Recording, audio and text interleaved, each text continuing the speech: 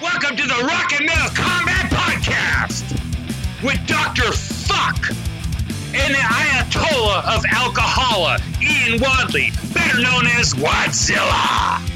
So enjoy another awesome, incredible episode of the Rock and Metal Combat Podcast. Bam, bam, bam, diddly dee. Hello there, ladies and gentlemen. It is I, Dr. Fuck from Thrasher Die, and with me, as always, is... Oh, yeah! Ian Wadley from New Orleans, and what's up, Ian? Oh, man, good week, and excited. We are still kicking ass with our fundraiser, but we could use a lot more, and I'm going to have exciting news. I can't confirm it yet, but either next week or the week after that about hotel accommodations. Okay. Because it looks like I'm going to have something set up to where all of us are going to be in the same hotel, and this is a nice hotel, and we're going to get a good price. You know, you just got to let people know, hey, I'm in town for the Nashville Rock and Pod Expo, and this way, man, not only will we be partying at the event, but we're going to be partying the night before, the night of, possibly the night after. We're all going to be in the same place, and as soon as I can announce concrete plans, I'm going to let you know so you guys can start, you know, making your reservations and getting everything ready, because this ball is rolling. We're doing real good, but we want to do more. I've seen some people, holy shit, DJ Bushy just donated for the third time. And starting next week, we're going to start airing podcasts from people who have donated 40 or more, who are picking their own episodes. That's right. Next week, we're going to review... I ain't gonna say it, but it's somebody that paid enough, and he requested that we requested album. Woo-hoo, I dodged the bullet on that one. It's a good album, but there's one that's really fucking bad. But I'm sure some of you nimwits will love it. But and I think you guys are gonna get real excited when you hear, you know, these other people letting their voice be heard and getting to hear what they want, and you can do that too if you donate. I've seen a lot of people donate multiple times, but I've seen some of you ain't donated at all, and not everybody has to do, you know, the huge donations, but I know some of you, there's some albums out there you'd love to hear, and here's your chance to get it done and pronto, because we're really getting the ball rolling on this thing. And we are pushing back episodes we already did to accommodate the people that already asked for episodes. I've been in New York all week. I just got back the other day, so we didn't have time to do it this week for this Sunday, so, you know, we got an older episode to air today, but we're going to work on it this weekend, and we're going to start airing them as... Well, let me put it this way. The episodes we've already done, they're not going to be aired until we're done with everybody's requested episode. Correct. Thank you. Thank you very much. All right. Anything else about this? Well, no, I just want to say thank you to those who have done it and those who haven't, man. Now's your chance to do it. But I would like to hear about some of the amazing things that have happened to you recently, Ralph. Oh my Lord, too much to talk about, but I'll give you all cliff notes. Before I went and played New York, but before I went to New York, I opened for like the most amazing new band out there, in my opinion. If you like heavy metal, that is. They're called Night Demon, and they are the shit. We opened for them, they blew my mind, and they came to my house, they stayed the night here. And I interviewed them, and you can see it on YouTube. I will be airing it tonight on my radio show. Yeah, they're doing construction still next door, by the way. And so those guys were fucking ultra cool. They got a new album coming out soon, and they're fucking cool ass dudes. They got my number. They've been sending me funny texts, funny pictures, and like a record store that had Yngwie Malmsteen spelled all wrong. It was Ying Ying Mama Cream, some shit like that. And you see like the Trilogy album there. Anyway, so then 2 days later, we go to New York, and it was fucking freezing, man. I mean, cold, and I haven't seen snow since I was a little kid. And let me tell you something. If you know me, you know I can't stand the cold. Oh, these fucking drilling. Goddamn. They haven't been drilling until right now.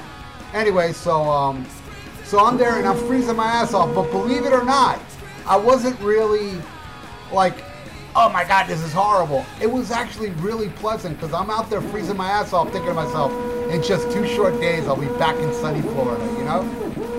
So, yeah, so we rented a hotel. We had a party. We got fucked. We got fucked up. I mean, on alcohol. My job. Go ahead, test me. I don't give a fuck. You ain't gonna catch shit on me. And then we went to the show. And before we got to the show, I went to a diner. And at that diner, I met Bushy and his little daughter that loves me so much. But nice. I love her a little more. And oh my God, I didn't realize Bushy was so tall. That guy's like 6'4" or some shit. And yeah, I caressed his beard like a homo. And yeah, I met little lady. I signed her shirt. She's got the limited edition Dr. F autograph. I've never signed my autograph like that. But she's 9 years old. I can't sign my name like that. And then the amazing Scott Stein was in nice. He was actually in the diner before we got there. So we all hung out together and we had our meal and then went on to the show and Bushy drank way too much. I drank a lot too. But I told Bushy, dude, you better fucking not you better remember our set. He was getting hammered. But all the bands were amazing. I performed with three bands, technically, including mine.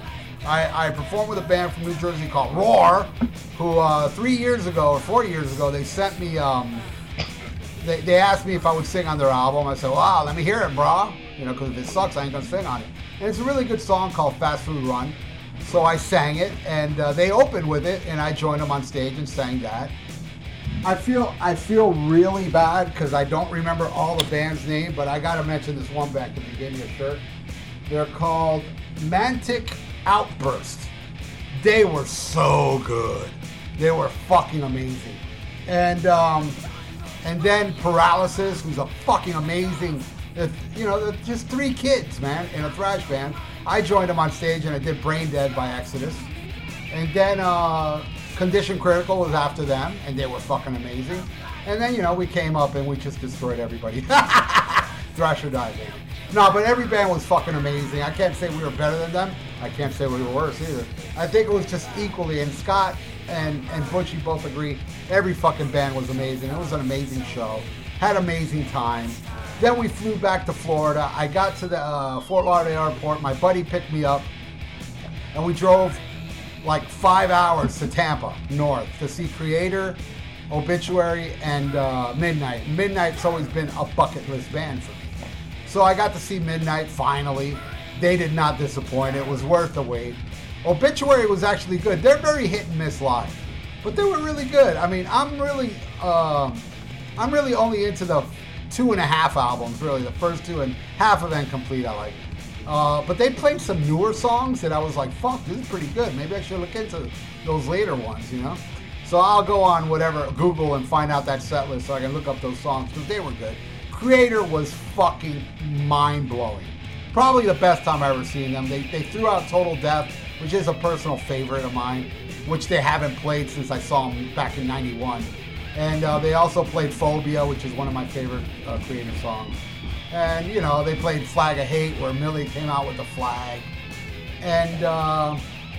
And what else? And then after, Cannibal Corpse was hanging out, George Corpse Grinder and everybody. They were all there. And then we drove back home and, one more thing. While I was in New York, I found out Saxon is playing this upcoming Thursday with UFO at BB King's. And what did I do? I bought a fucking ticket and a plane ticket. So I'm flying over there next Thursday again. I'm going to go see Saxon UFO and flying back the very next day so I don't miss a day of work.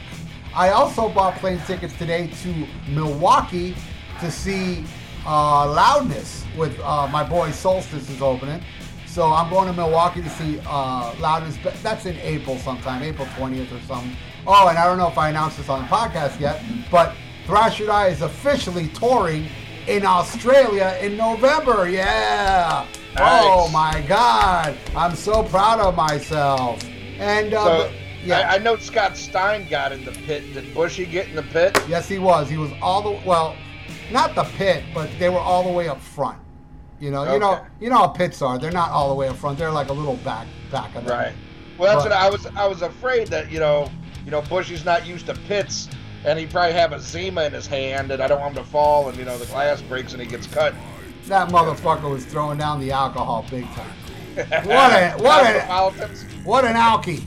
Anyway, so yeah. They were all the way up front. I dedicated Postmortem Star, Bushy's favorite song, to him, and he was going nuts the whole show. I passed him the mic a couple times so he can stream it today. Yeah, man, it was great. It was fucking awesome. I saw a tear come off Bushy's eye, and I was like, oh look, he's crying tough. Take it outside. Take it outside. She's got pizzazz like a razzmatazz. You know, a lot of people love that episode. Oh my God! You know, we took a lot of shit. You know, as many people was happy that we were doing Poison, we took a lot of shit from people like, are you serious? You're doing fucking Poison, especially coming after a Billy Joel episode. Yeah, but I bet those people will love it because we goofed on it hardcore. Oh my God, we've got such an amazing response to that Poison episode and the final appearance of Frank Lee Gersman. Yeah, what a way for him to go out. Oh yeah. What a way for him to leave. But yeah, it was a great, and I wanna, you know, thank Lee for all the time he's had with us, and you know, hopefully me and Ian will be part of his podcast in the future. Anyway, that's it. That's all I got to talk about. I'm sure there's more I'd like to talk about, but I'll save it for next week because I am drawing a blank now. Let's get into the news. All right, let's see here. Overkill frontman says drummer Ron Lipnicki can't tour because of a personal issue. And I know that was something I just saw Overkill, and they were amazing. And their drummer now is the longtime drum tech, Eddie Garcia. And I've heard different things on, it's Eddie on the album, I've heard it's Ron. And I don't think, I've got it on vinyl, and I don't think it says for sure. But, yeah, I was wondering if they were ever going to announce, at first I heard like a family issue, but now it seems like he just doesn't want to tour. So I don't know if he's going to be out of the band soon. I think he's like still officially listed as a drummer, but Eddie Garcia has done the last 2 tours and possibly was the drummer on the Grinding Wheel. And whoever played on that did an amazing job, but I would be sad to see Ron Lipnicki go. Because the albums he's played on, he's been phenomenal, and I think a real shot in the arm. Well, McNicky did play on the new album, because I didn't tell you this, Ian. I was in the studio. Oh, okay. When they recorded Grinding Wheel. I was there. And I have proof. You know why? You know how? You know how I have proof? Because I got a hickey from McNicky. Thank you. Thank you very much. All right. The new Steel Panther album, Lower the Bar. Oh, I'm not liking what I'm hearing so far, man. Okay, well then you're backing me up because I got it last night from Mr. X. Oh, you did? Send it to me. I haven't had a chance to listen to it, but you know, like months ago they released their cover of She's Tight by Cheap Trick. I really didn't care for that. Me neither. You know, and to tell you the truth, that's never been a favorite song of mine. Even by Cheap Trick. I mean, I like it, but it's never been one of my favorites. Well, that's when Cheap Trick, I mean, for me, was already, they you know, that's when they fucking totally, I jumped ship. I jumped ship and came back for, well, you know, I never really jumped ship. What I mean is I jumped ship as far as liking any of their albums, till, like, Woke Up for the Monster was the first one I went, ooh. But I still went to go see them all those tours. But One on One was such a downgrade. Three good songs I like on it. That's the 2 singles and Looking Out for Number 1. That's it. Thank you. Right. Well, so that one kind of like underwhelmed me, and I think it's not only because I was so with the song, but it's like to me it sounded almost identical. They didn't really change anything, so it wasn't even that interesting of a cover. And then they released a video for a new song the other day. I saw it, last night, and I was like, what? It really didn't do anything for me. Yeah, I mean, the end of it I thought was funny, but other than that, I was like, man, they've done so much better than this. Yeah. But, you know, let me listen to the rest of the album, man. Maybe it's just a couple of poor singles they released, but I do love Steel Panther. Unfortunately, I missed them when they played here, and I hope to get a chance to see them. They are the most fun band you can see today, without a doubt. I mean, but you got to see them in a club. When I saw them with Judas Priest, it didn't translate well. To a big crowd, but it was amazing in a club. It was so much fun. Those guys are fucking hilarious. They're great. They're great. Even if you hate Steel Panther, you want to have a good fucking time, go see a Steel Panther show. You just got to overlook the dorks that show up the show with wigs on. And believe me, they do that. It's weird. I've seen Steel Panther 3 times in clubs, and every time there's just a bunch of people showing up with spandex and wigs on. I'm like, you fucking poser motherfuckers. Right. This ain't no wig on my head. So That's yeah. right. I misspoke earlier. I said, hey, Ian sent me it. No, you can't send me it, dude. Just shoot a text to Mr. X. Will do. That wrong. All right. Well, unfortunately, we have 2 passings. In the Oh my rock God, today, man. That shocked me. And I'll tell you something weird. Yeah, I'll tell you 2 things that are very weird. Last month, I don't know if you saw this on my Facebook, I was putting up videos of, oh my God, what's his name? The guy that just died from Aliens. Bill Paxton. Yes. And I was putting up his scenes. And I was like, this guy stole the movie. And like 2 weeks later, he was dead. While we were in New York, Alex Marquez, like we were talking about his bald head, and he said, nah, dude, if I grow my hair, I'll be like the drummer of Boston. It wasn't even a week ago he said this, and he died. Sib, who I always thought had the coolest fro in all of rock. Oh, I agree. And I happen to think, an incredible drummer too. I mean, as much as those first 2 Boston albums, I mean, there's no denying how revolutionary Tom Scholz's guitar was, and the voice of Brad Delp. But I thought Sib's drumming was fantastic. But you know what, dude? It's like everybody in that band was great. Boston, they just had such top-notch musicians that were not, stagnated. You know what I mean? They were like they just melded so well together. It was like, it was fucking magic. Those 2 Boston albums are fucking magic. Which, by the way, I went to put it on today. Both my Boston albums are missing. Oh no. Yeah. And here's something you could probably back this up too. Yeah, I got a friend. He's a bit of a music snob, and he grew up way past Boston's prime and just knows him from that band you hear 20 times a day on classic rock station. Right. So it didn't mean as much to him, but his old boss, he said they're driving in the truck one day, and his boss said, he goes, but what you don't understand is when Boston came out, nobody sounded like that. Nobody had that guitar sound that Tom Scholz had. He said it was so fresh and revolutionary for the time. I was there, Ian.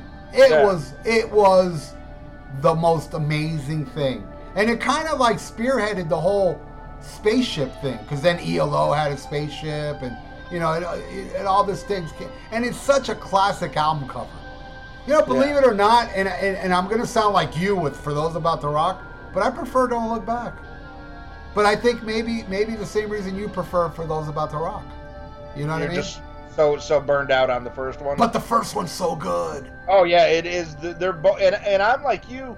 I still think the first one's a better album, but when I go back now, I listen to Don't Look Back just because there isn't as much of a burnout factor. I'll tell you one song on Don't Look Back that I was listening today. I put it up on my wall. It's called It's Easy. You know that song?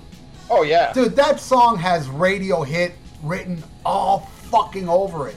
It's like the most perfect Boston song, and you never hear that one on the radio ever. That is a big mystery how that one eluded classic rock. Right. You still hear a lot. Down in South Florida, you hear Don't Look Back, Feeling Satisfied, Party. You hear those songs a lot down here. I even hear Used to Bad News at times here and there. But man, that first Boston album, dude, there's not one song that's not overplayed on classic radio. But it's still great, and I wanted to hear it today. I really did. That's the one I was looking for. There was a time in high school I absolutely loved those first 2 albums, and then, I worked so many years in construction where, if you're lucky, the radio got turned on to classic rock, but you just heard these songs so much, they kind of lost their feeling, more than a feeling. But since I've got, I work a different job, but in the same trade now, I don't have to listen to classic rock radio anymore. Yeah, I do. And it's like now I've re-fallen in love with those songs because I've had enough breathing room from them, and now I can listen to them again and appreciate, like, God damn, these were some amazing songs. And amazing vocals, man. Oh, yeah. And one thing I didn't know, I was reading on his obituary, is that Sib was not their original drummer, but he was brought in right before they recorded the first album because I believe it was the producer or management said, you need a better drummer. And, I mean, Sib definitely did it. He left during the recording of Third Stage, and they actually brought back the guy that he replaced. Oh, wow. I forget this guy's name. McNicky. Jim Masita. Okay. But no, Sib, yeah, and you gotta admit, I mean, Lindsey Buckingham, Jeff Lynne all had great afros for honkies, but Sib had the fucking fro to end all fucking fros. Hell yeah. I just loved him. He was so identified. When you turn that album around, he's the one you look at. You know? Yeah. He's the first one that catches your eye out of all of them. You know? Because of that fro, you know? Either that or you look at how, freakishly ugly Tom Schultz is, almost like Rick Ocasek ugly, you know? But yeah, you see Sib's hair and you're like, holy shit, this is cool. It's just, what a great, man, what a loss. And he died just like Jimmy Bain on a cruise ship. Yeah, and died performing. Oh, I didn't know that. Yes, he was performing. Witness says CPR was performed and a defibrillator was used, but to no avail. Just like Nick Menza, man. He went out like Nick Menza. And that's sad, but you know what? He was 67 years old. That's a good life. And it's still kind of young, man. Well, it is, but you know what I mean? I mean, this guy probably did more in 67 years than most people did, and I hope he's remembered. I got a feeling, without people like us mentioning him, it's one of those things you pass around the same time as the next guy we're going to talk about, and it's going to get swept under the rug a little bit. But I definitely wanted to show some respect to Sib Hashim. I don't know if I pronounced that right, but incredible drummer. All right, and then Chuck Berry, right? Yeah, man, Chuck fucking Berry. Well, that guy was what, 90-something? He was 90. Yeah, he was up there. Yeah, and then that's 90. You can't bitch about 90. That's for damn sure. You know what, Chuck Berry. I mean, his history of rock and roll. But to me, he was very instrumental in my little youth. His song "My Ding-a-Ling." I used to hear "My Ding-a-Ling" a lot when I was a little kid. That was like, I would say that was my introduction to Chuck Berry. I heard that before Johnny B. Good. Well, see, that was a later hit for Chuck. Yeah, I know. That came out in 72, and a lot of these guys, even fucking Elvis, who the so-called king of rock and roll, when the 60s came in, those guys quickly were already looked at as old-time music, right. and didn't get the respect that the Beatles and the Doors and all the other bands at the time, while those bands still loved that stuff, kids weren't listening to that as much, and Chuck Berry just came back kind of out of nowhere with "My Ding-a-Ling," and it is one of those, especially to a kid, because he's saying "ding-a-ling." Yeah, it was awesome. You're like, huh. But I mean, it's still a great fucking song, and I think more so, it's everybody knows I don't like Elvis, but I have to admit his influence and his impact. But I think with Chuck Berry, it was all about music, and you talk to the guitar players, I mean, those licks he wrote that everybody else there's no Rolling Stones without fucking Chuck Berry. All these other bands, and the way he played guitar and his songwriting, to me, he's my king, and Little Richard's my queen of rock and roll. And he invented the duck step that Angus is famous for. Oh yeah, and it's, I mean, and like I said, you got to give Elvis his credit too. Because he was a legendary. Well, you know where I stand with Elvis. I'm a huge Elvis fan. Just don't like his gospel era, but man, everything else was just, to me, that guy is the king of rock and roll. I'm sorry. But I think, where Elvis is kind of like, you know, there's a lot of country in his shit too, you know, and some, you know, hillbilly music in his shit, where Little Richard and Chuck Berry is just pure, unadulterated rhythm and blues, rock and roll, and it laid the foundation for everything that came after. And man, I hope he gets even more, you know, respect now. Supposedly there's a new album coming out that I don't know if this is something he was working on at his time of death, or if this is just something that they're throwing together as a cash grab of some unreleased shit. I already see Chuck Berry shirts on my Facebook. Right. Oddly enough, this also Chuck Berry is connected with Night Demon. They are touring with Anvil, and on their they were telling me, they spent the night at my house, and they were telling me that Anvil only performs Thursday, Fridays, and Saturdays. So Anvil and them came down to Florida, so they had like 4 days off. So what Night Demon does on their days off is they go headline clubs. And when they stayed at my house, they said, yeah, we're going up to Sarasota to play a show, and from there they go to St. Augustine. And when they played St. Augustine with Anvil, that was the night before Chuck Berry died, and Lips set on stage. I don't know if you saw this. Yeah, Lips on stage. This is the day before Chuck Berry died. This is on Blabbermouth. Lips said, "Oh man, when I was a little kid, my favorite artist was Chuck Berry." And he did a little speech about Chuck Berry, and then he went into one of their songs that kind of was rock and rollish. But ain't that weird? He said it the day before he died. And here's some news I want to say to you. I don't know if it's coming to your town. Megadeth and the Scorpions? No, it's not. All right, it's coming down here. So, yeah, I'm going, man. They're playing the BTT Center, which, in other words, I'm not buying no ticket till day of the show. No way that shit's going to sell out. That place is humongous.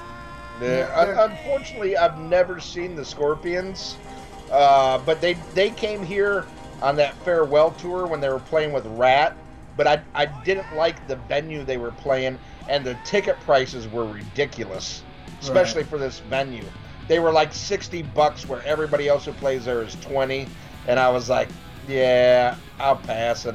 But yeah, they're not coming to New Orleans with this, and I think it's funny. I saw the announcement. They're calling it the Crazy World Tour, and I was like, oh no, please tell me they're not playing Crazy World in its entirety.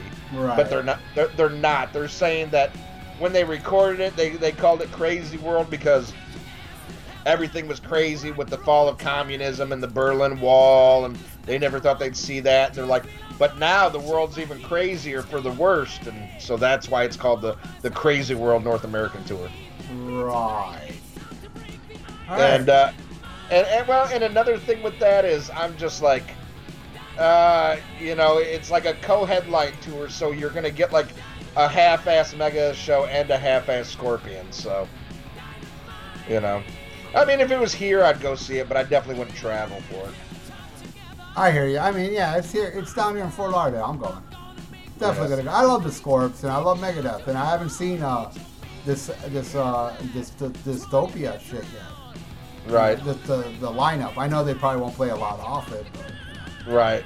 I'd prefer to see Megadeth headline, honestly, but who knows? Maybe they'll play a long set, Yeah, I'm thinking you're probably going to get a 90-minute from each. Hopefully. I hope so. That's what I want, because, Scorpions don't throw out the Uli stuff, so just give me 90 minutes of fucking Love It First Thing Down. Yeah. Please don't play Window Change. Oh, that's going to get played. They didn't play it on the farewell tour. Oh, really? Oh, good for them. Yeah, they did not play it on the farewell tour. Good for them. Very good. All right. Well, I got to say congratulations to our good buddies at Decibel Geek, because they've done something that's still eluding us, as they made it onto Blabbermouth again. I don't know if you saw the quotes from... It's funny, we both released Poison, Look What the Cat Dragged In episodes the same week. Oh, really? And because we actually changed the Poison one because of scheduling conflicts and when we could record news. It wasn't supposed to be that way. But Decibel Geek did a special interview with Ricky Rocket where they went through the whole making of the album, and they talk about what we made such great fun of, the fact that, you know, Slash auditioned for the band and didn't make it, and Ricky Rocket talks about how pissed Slash was. You know, he was like really upset. I imagine that's pretty embarrassing. You know? Yeah, it is funny. I'm sure Slash would deny it, but let me tell you something. I believe it because when I was in California in 1985, Poison was like the thing. I saw Guns N' Roses at the same time, and even though when I did see Guns N' Roses at Troubadour, it was a very packed club, very packed. But Poison was kind of like the band, the local. That's all I saw was. I mean, they were a promotion machine, and a lot of media were covering Poison. This was 1985, so I could kind of see him being pissed that he's not in like what was the biggest of the local attractions. Right.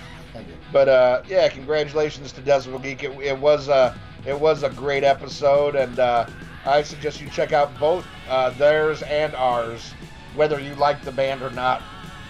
And if you hate the band, especially check out ours. Yeah. Oh, you'll love it. Yeah, a lot of people were complaining that we reviewed Poison. It's like, you people that are complaining, if you listen to it, you'll love it. And a lot of people are telling us that we should continue reviewing shit we hate.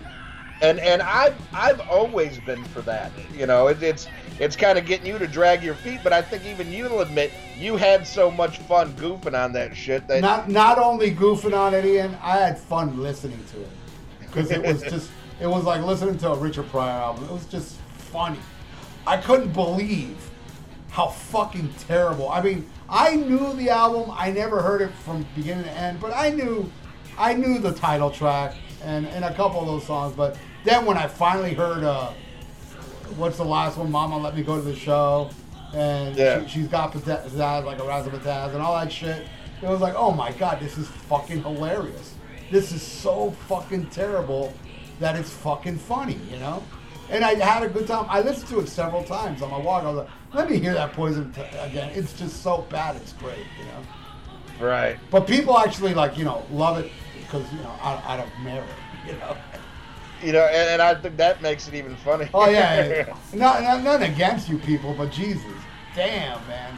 I mean, if you listen to that and you, like it seriously, I don't know. Well, it's funny. There was... you know, there was talk about this episode we're recording right now when I announced what album we're doing, you know, Wasp Inside the Electric Circus. Justin Childers got on there, and, you know, he hates Wasp.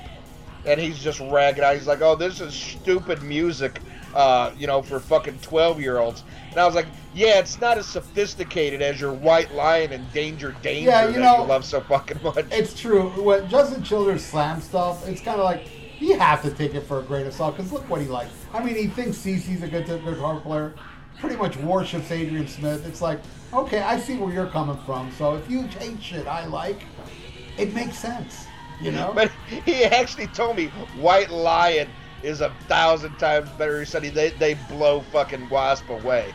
Yeah, that's why White Lion's no longer around and Wasp is still gone. White Lion. That fucking nasally voice. Wait. Oh, no, we gotta review that shit. Yeah, no, we should have Justin Childers on and do White Lion. Yeah, and you know what? But let's not go overboard with the hair bands, man. I don't want to be part of that. You know? I mean, let's do one a year, you know, so I can have a good laugh. Because dude, believe me, we do a bunch. I'm gonna be burnt out and not be laughing anymore. This ain't funny, guys. Yeah. We'll have to sprinkle it gently. Yeah, man. We'll have the Cock Rock Block Weekend show, whatever, once a year. From now on, we'll air it, even if it's not on Sunday. We'll always air it on April Fool's Day. All right, well, that is a great segue into the album we're talking about. And we got a special guest for this one, a first-time guest. And I think you did a damn good job.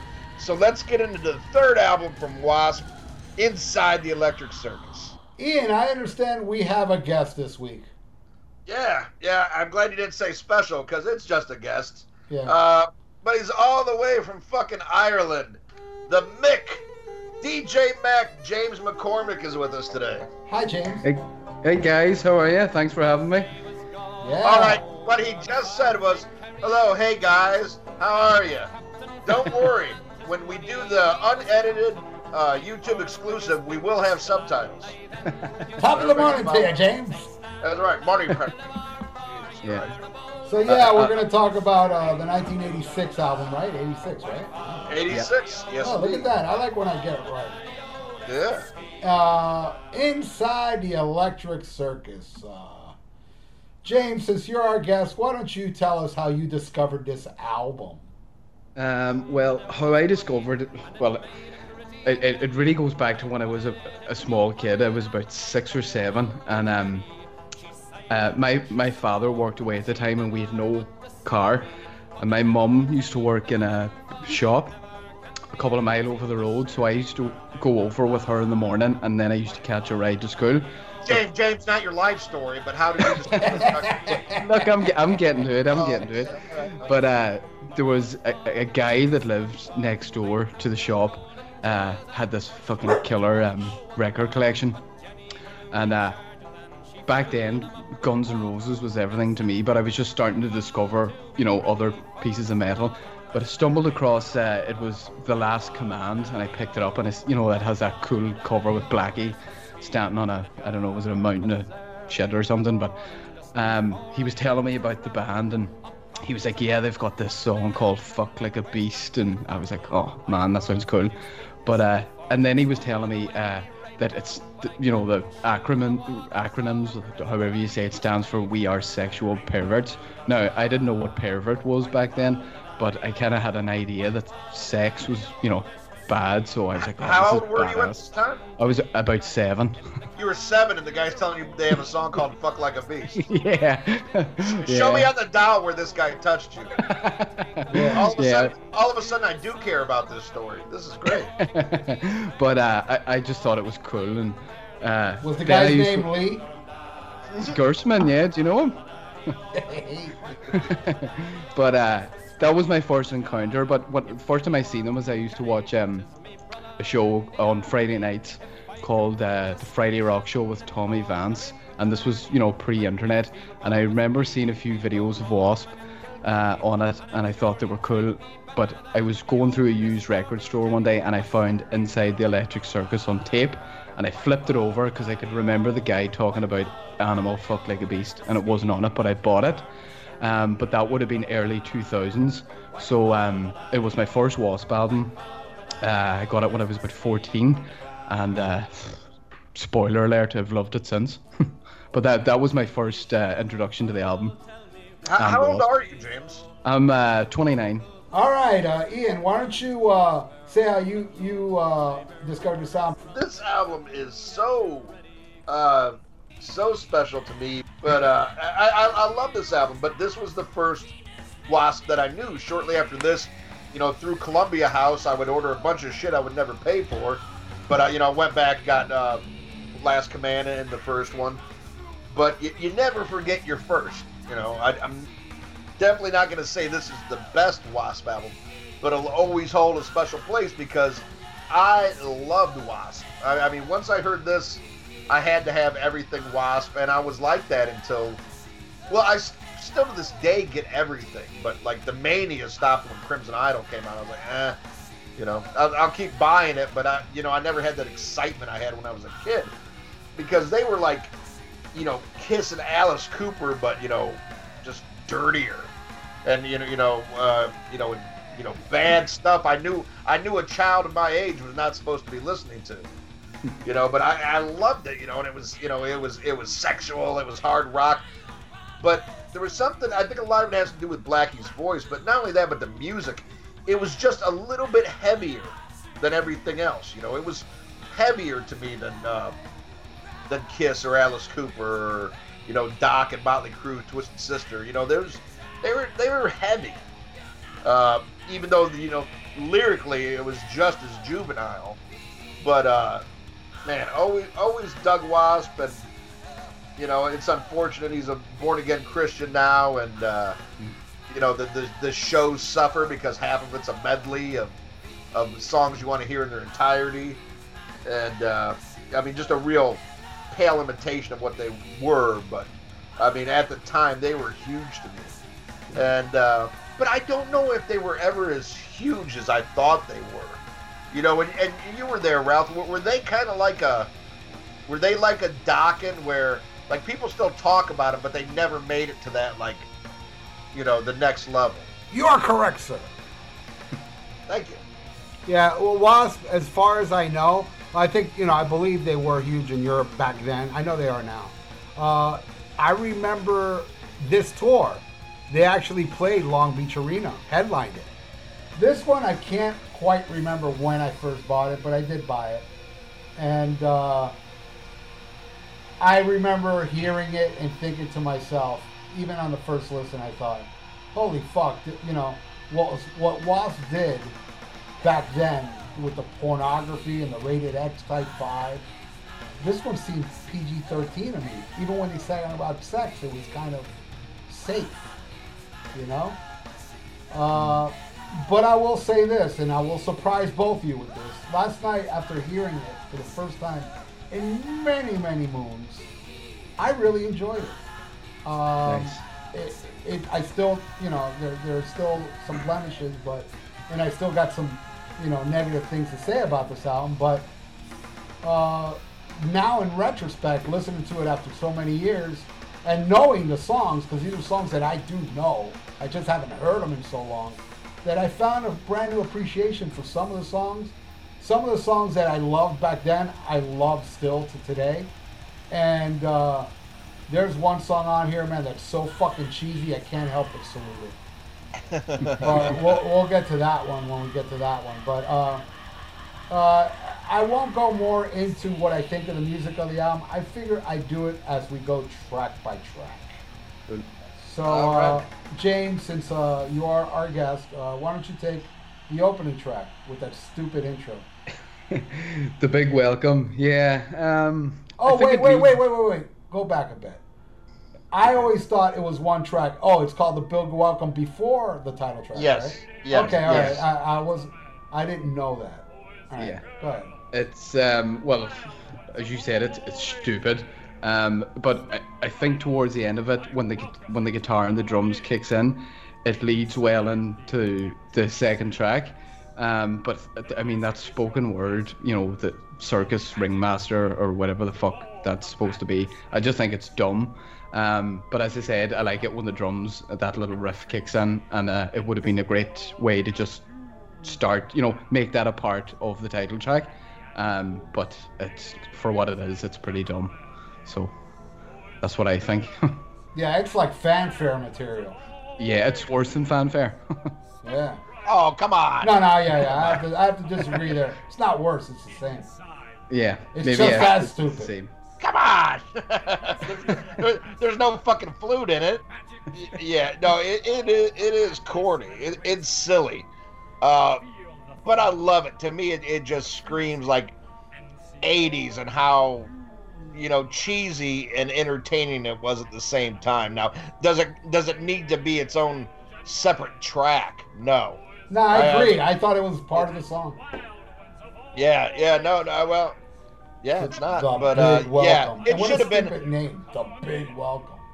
Yeah, but I mean, either put like a, you know, like a slash, you know, and then inside Electric Circus, or just call it all inside the Electric Yeah, Circus. they should have just said really. stupid shit slash inside Electric Circus. But you know, I've heard worse, you know, like kind of interludes and intros, but you know, not too many. But it is. I see what he's trying to do. He's trying to invoke like a, you know, like a theme, like you just bought a ticket, you know, and you're walking in, kid, you know. But you know, especially nowadays, it's corny. But back then, you know, I was like, ooh, here we go, you know. But I was fucking 12, you know. And it's funny because I wrote exactly what you just said in the notes. I said the circus announcing intro is so kiddie and pedestrian that I can understand how this would blow the mind of a little alcoholic. Oh yeah, well, See true. that? I know you, Ian. All right, so Ralph, don't hold back. No, that's it. Okay, I'll go into the title track. That's all I said about the Big Welcome because that was just the first line I said for what I thought was, you know, the title track. All right, I think this is a great opener to set the mood for what this album is. You know, the song does rock, and it has its typical 80s rock and roll animal theme. You know, how many songs did we have back then, you know, like about, you know, animals and rock and roll and, you know, I'm a rock and roll animal and type shit.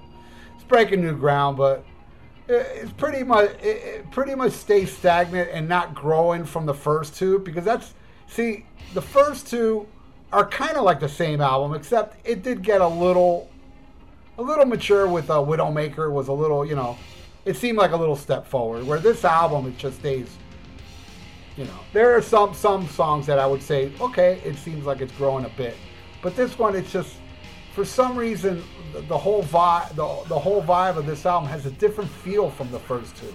It doesn't feel as badass. It doesn't feel as dangerous. But this song rocks nonetheless.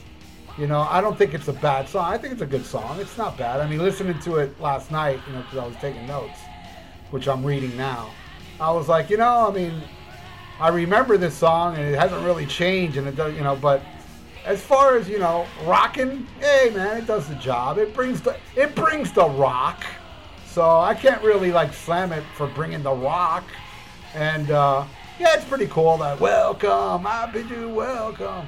And you know, one thing I gotta say, man, is that fucking Blackie Lawless has such an amazing voice. You know, so there you go. That's what I think. James.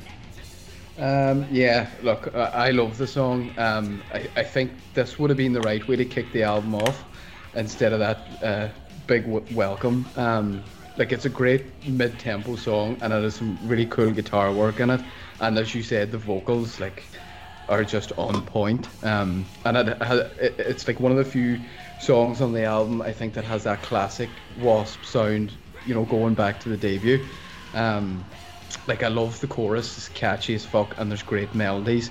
But one problem I have with this track in particular, but it goes, you know, throughout the whole album, is the lack of bass in the mix. Is the bass is just so low in the mix. Now, as you know, this is the album that Blackie switched to rhythm guitar, and they took in, what was his name, Johnny Rod. Yes.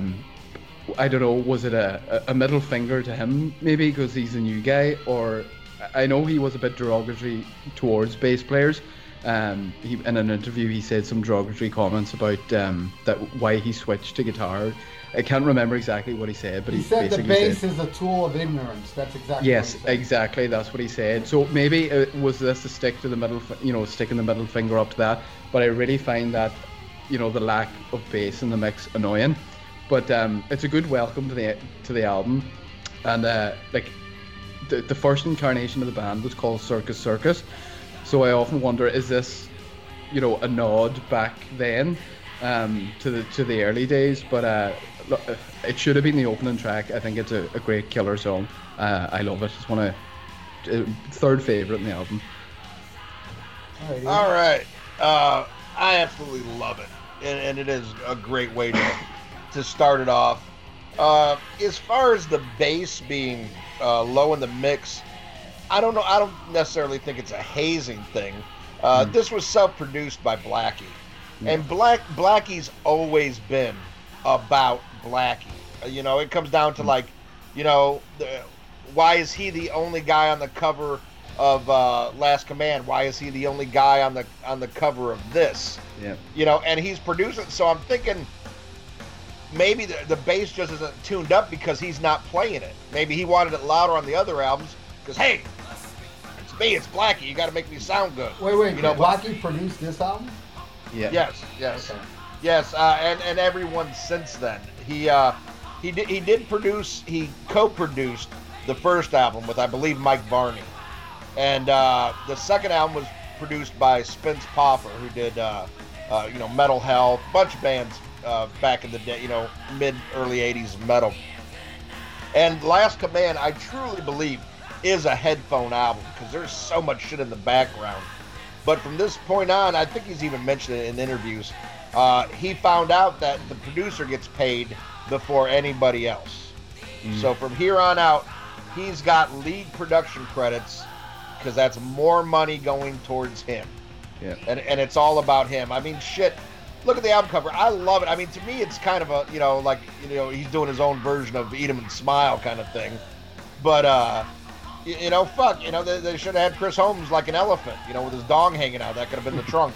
Include the rest of the band. They're people too. But I mean, if you go back and, listen, talk to anybody who's in the band, this shit is all about Blackie, and the rest of you are just window dressing. Yeah. But I mean, as far as the song itself, I love it. Now, it is, I see what Ralph said, it is a safer record, and Blackie's always had this thing about acceptance. I don't know if it's his fucking childhood, but he just wants to be accepted and fucking acknowledged and worshipped. I mean, even more than most egotistical stars, he just really needs it. And he always puts all the focus on him. But another interesting fact about this album is it was really pushed by Capitol, who just kept on. But that's the way it was in the 80s. It was album tour. We got to keep you out there. Got to keep your face out there. This whole album was written, recorded, and mixed in 9 weeks. Blackie did say about this album that it was a tired album from a tired band. Right. So I didn't know it was, done in that short of space of time. So there you go. Yeah, I mean, not even, that's short for recording a record and getting it done, let alone writing it as well.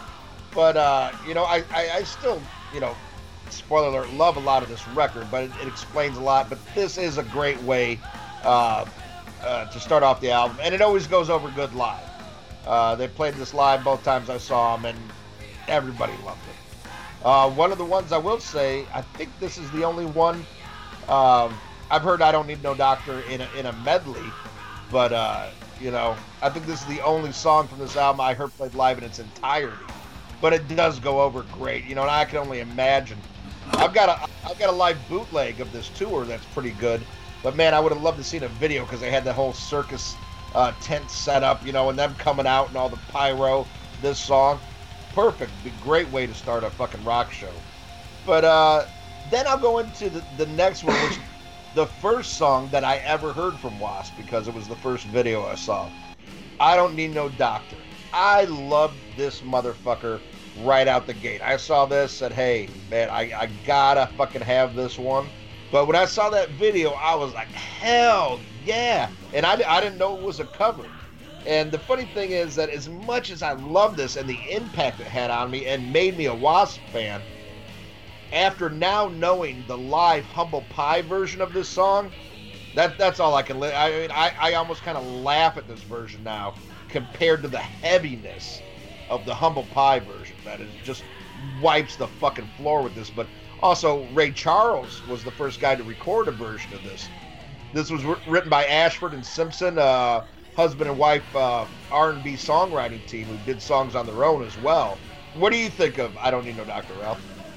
Yeah, I think it's a great cover. I learned something every day. I thought this was a Humble Pie tune. I thought they originally did it. I didn't know Ray Charles and Ashford and Son did it. But anyway, yeah, it's a great fucking song. It's like a revamp. I was aware, because I do own Fillmore East, Humble Pie before this album. It's a hand-me-down album I got from the late great George Royal, rest in peace. And I love it. I think it's great. I agree. It's not even close to the original, but I wouldn't say it's laughable. I think it's it kind of stays true to it to as much as it could, but there is a metal twist to it, and I can understand totally why they would release this as a single, because every other song on here would not have the same impact like this song. Not even the other cover. This one's catchy, and it's a great song.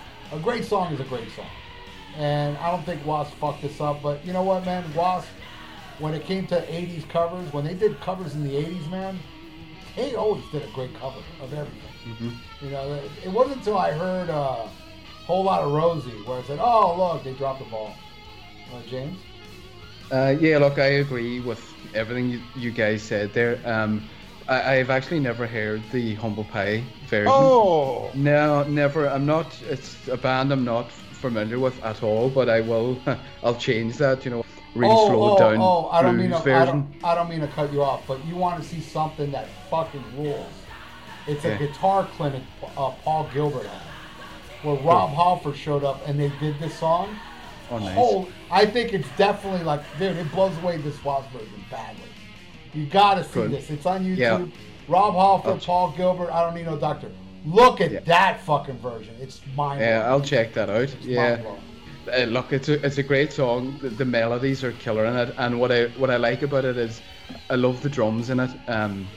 Steve Riley's drums, because like the bass, I find at certain points in this album the drums are low in the mix as well, except for the cymbals. The cymbals are really high, but the snare in parts is really low.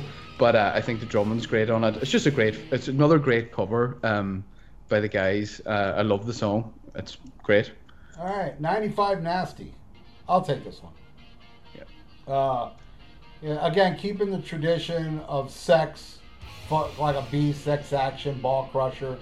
But lyrically, those songs were rated X. This is more PG-13.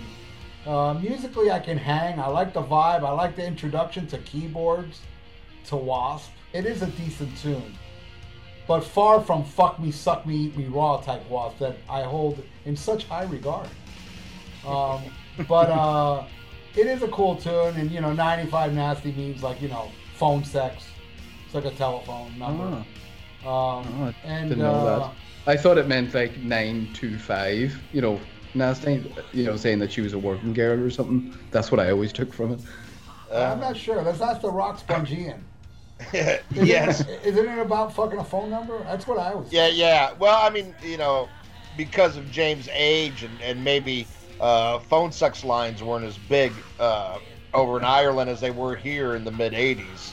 It was that was a big deal when they first came out. Phones weren't big over there either, right? Yeah, they just got him last week. James, did you finish saying what you were going to say about this? Yeah, look, you just alluded to it. There is the lead single from the album, and it's just a great Wasp "Suck Me, Fuck Me" song. Plenty of sexual innuendos, which I love in my metal music. All right, well, I love it. It's not one of their best, but I dig it. But I mean, to me. What I love about the most is the Chris Holmes guitar solo on this. He's a co-writer on this. I thought it was very good, and it does bring back memories of phone sex in the '80s here in America, and me in particular, I got in a lot of trouble with that. You did. You actually called. Oh yeah, but you were a kid. Oh my God, dude. But everybody would steal one of their dad's Hustlers or Playboys. And you would see the ad for these phone sex things. But not being that smart of a kid and not having a comprehension of money and what this shit cost, I ran up a $500 phone bill. Holy mackerel. I came home one day, my grandmother screaming, "What the fuck is this 900 shit?" And and being a grandmother, she doesn't know what phone sex shit is. I told her it was a Bears hotline, a Chicago Bears hotline, because they actually did have one at the time where you could call and hear a message from the Chicago Bears because they just won the fucking Super Bowl. Fuck. And then she called the Illinois Bell and found out differently. She was like, "That's no Bears hotline. That's a dirty sex line." I'm like, "Oh shit!" The most expensive wank you ever had. But you don't understand though, man. I mean, I've always been a horny motherfucker. I was calling this motherfucker every night right before I go to bed. They would show ones on TV that were like, even that would be like a PG-13. I'm calling the shit out of the back of Hustler. Right. And then they had like so many different numbers. Talk to a black girl, talk to a white girl, talk to a blonde girl, talk to a chick who's got a mouthful of cock, talk to a chick who's got one in her ass. I called them all. Shit, I feel like calling them now. So sad is you're not even really talking. At least the ones I called, it wasn't live. It was like a woman, like a pre-recorded, like them basically reading. What? Are you kidding? Yeah. Oh, that's bullshit. Oh, really, and dude? Dude, I was 12, and sometimes, and the whole thing is, it's so much the first minute, and then the minute after that, well, of course, there was the build-up, and I'd sit there, like, clipping my nails, doing whatever. All right, get to the dirty shit. Okay, now, yeah. But, yeah, I mean, think about what $500 is now, let alone what $500 was in 1986. But, yeah, I mean, think about what $500 is now, let alone what $500 was in 1986. Yeah, one thing I forgot to mention about 95 Nasty. How stupid is She Wants My Hot Rocks Right in Her Hand? Yeah, How the fuck fucking dumb. How the fuck did Blackie okay that one? All right, take the next one. All right, James, what do you think of Restless Gypsy? This is tied as my favorite song on the album. It was my favorite for years. It sounds like it's just so typical 80s sound. It sounds like something that could have been on, Days of Thunder or Top Gun soundtrack. But I just think it has beautiful lyrics. The melodies are really catchy, and Blackie he harmonizes with himself, in the chorus. Different layers of his own voice, but it works really, really well. I think it's a beautiful song. And Chris Holmes as well, I don't rate him that much, as a guitar player, a metal guitar player from the 80s, but I think he does a really, really good job on this song. As I said, Tide is my favorite song. I just love it. So please don't shit all over it. Well, all right, well, I definitely won't, because I love this song. Nice. More of like a sensitive Blackie.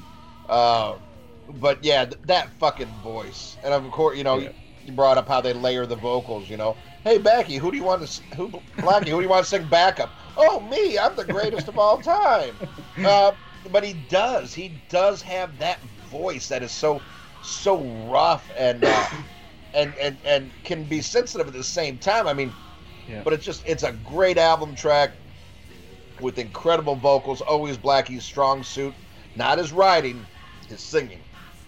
I dig it. What do you think, Ralph? This song is the only song that shows maturity on this album. It's almost ballady, and it has some great lyrics.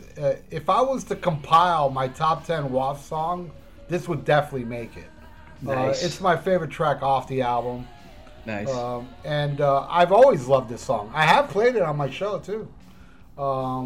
I think it's a great song, and this actually does show where Blackie's going to go on much later albums. Yeah. And this actually is a departure of all the stupidness that's all over this fucking album, and I love it, man. And that's all I got to say about this. So it's right to the point. Favorite track off the album. There's a couple that come close to this though, coming up actually.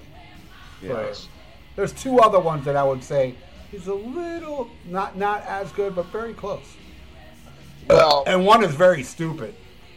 Well, coming up, we take a big swan dive. Oh boy. or maybe a belly flop into the stupidness. But I fucking love it, and that's Shoot from the Hip. Oh my! What a brainless. Nikki Sixx probably thinks this is one of the greatest songs ever written. Like, oh my God, look at that! It's so stupid and 80s metal, but I fucking love it. That whole bang boom. I just picture myself 12 jerking off to some chick listening to the song in the background. Yeah. I'm shooting it from the hip for $5.99 a minute. The first minute, $10.99 every other additional minute. But it works for me. This is bread and butter Wasp.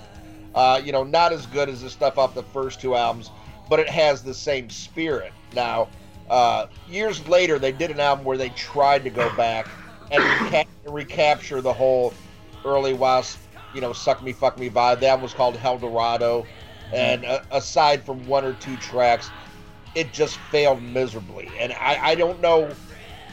I don't know where they went wrong, why they couldn't capture it again. I don't know if they just not in the same headspace as 40-year-olds trying to sound like fucking horny teenagers or what it was, but it didn't work there. But you see in Hell Dorado, right in the middle of all that stupidness, you had Damnation Angel, right? Is that the name of the tune? Yeah, that was on there. That's great fucking song that's like Restless Gypsy. Like in Right. the middle of that stupidness. Right, but I mean, it was them trying to take a step back to say, hey, we're still the Wasp of old, but man, it didn't work. And here's this is them still early in their career trying to harken back to, hey, we're still Wasp. It's so funny that this is the song that follows Restless Gypsy, which is a step forward. Like I said, I still love the song, a great way to end side one. But I mean, you're not reinventing the wheel here. You're just putting another track on the album, and I'm sure this was written in all of fucking 2 minutes, but it works for me. And I like this out of Wasp. So there you go. What do you think, James, of Shoot from the Hip? Yeah, I fucking love this song. It's it's just chock full of sexual innuendos, and I love the hot and sticky, here it comes. And what's that other part?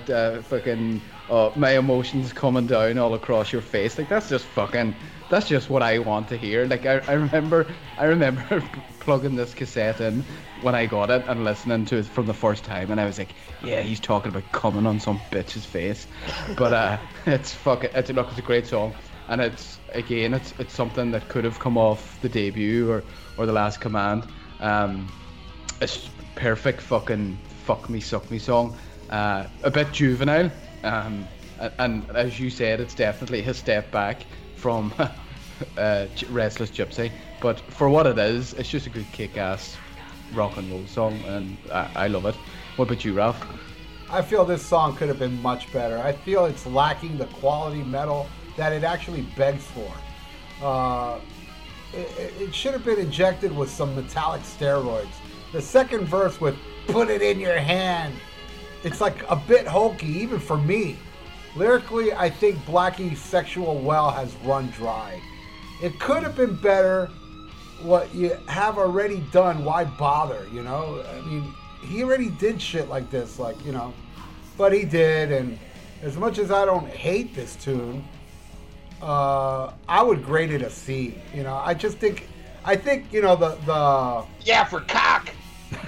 yeah, exactly, or cum. There you go. But I like what you're talking about. Yeah, I dig the little innuendos, though. I do like Blackie when he's a little more to the point with lesbo nymphomaniac. I like shit like that a little more. But I just feel like this song is it's lacking what it deserves. I think lyrically it should have been musically a little more enticing for me. I just feel the music to this is kind of makes it suffer. So that's why I give it a C, because I would give it an F if the lyrics were really, really. I mean, it is, don't get me wrong, it's fucking stupid, but not as stupid as the song I love coming up later.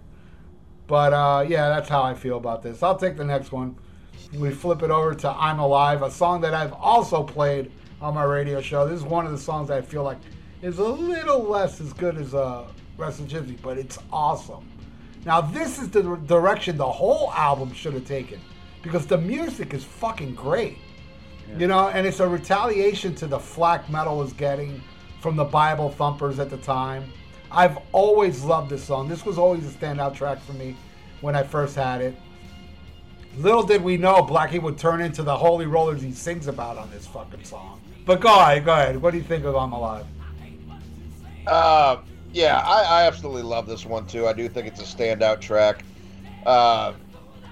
He talked, after this album was released and they went on tour, he claimed that there was a bomb threat at every Wasp show except for the closing night at the Forum in LA. Now, he reckoned he received death threats as well. Yeah. So, one was from me.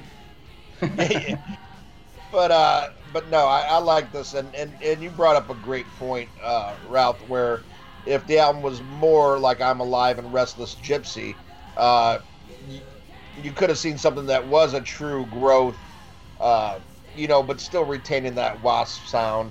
I mean, I still like it, warts and all, but that would have been a stronger way to do this album. And I think in a lot of ways, this album killed Wasp because it was like the peak of their popularity. But when fans bought this one and it didn't do, it wasn't what the first two were, not a lot of people showed up for Headless Children, which is a shame. Yeah. But I think a lot of people gave up on that were, so in love with those first two records.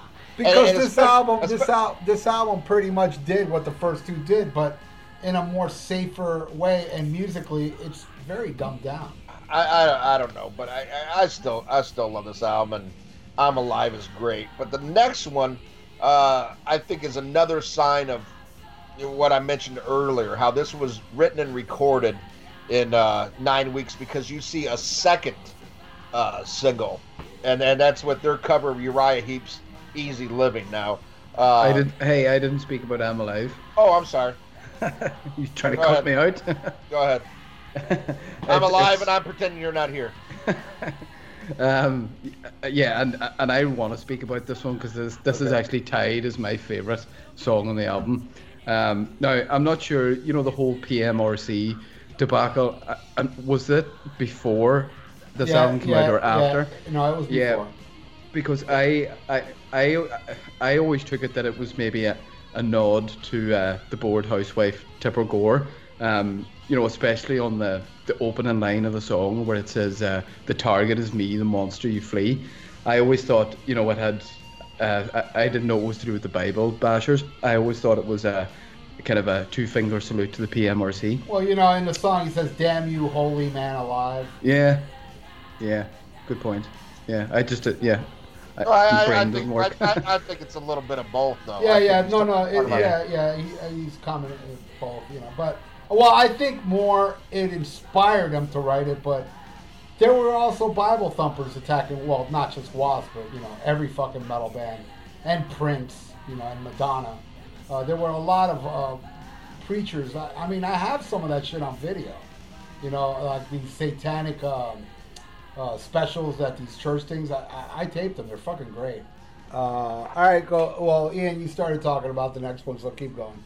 Yeah, like I said, to me, this shows signs of, the well's kind of dry, which is funny when you think about it, because there is 12 songs, which, most albums were about 10 back in the day because everything was, for vinyl.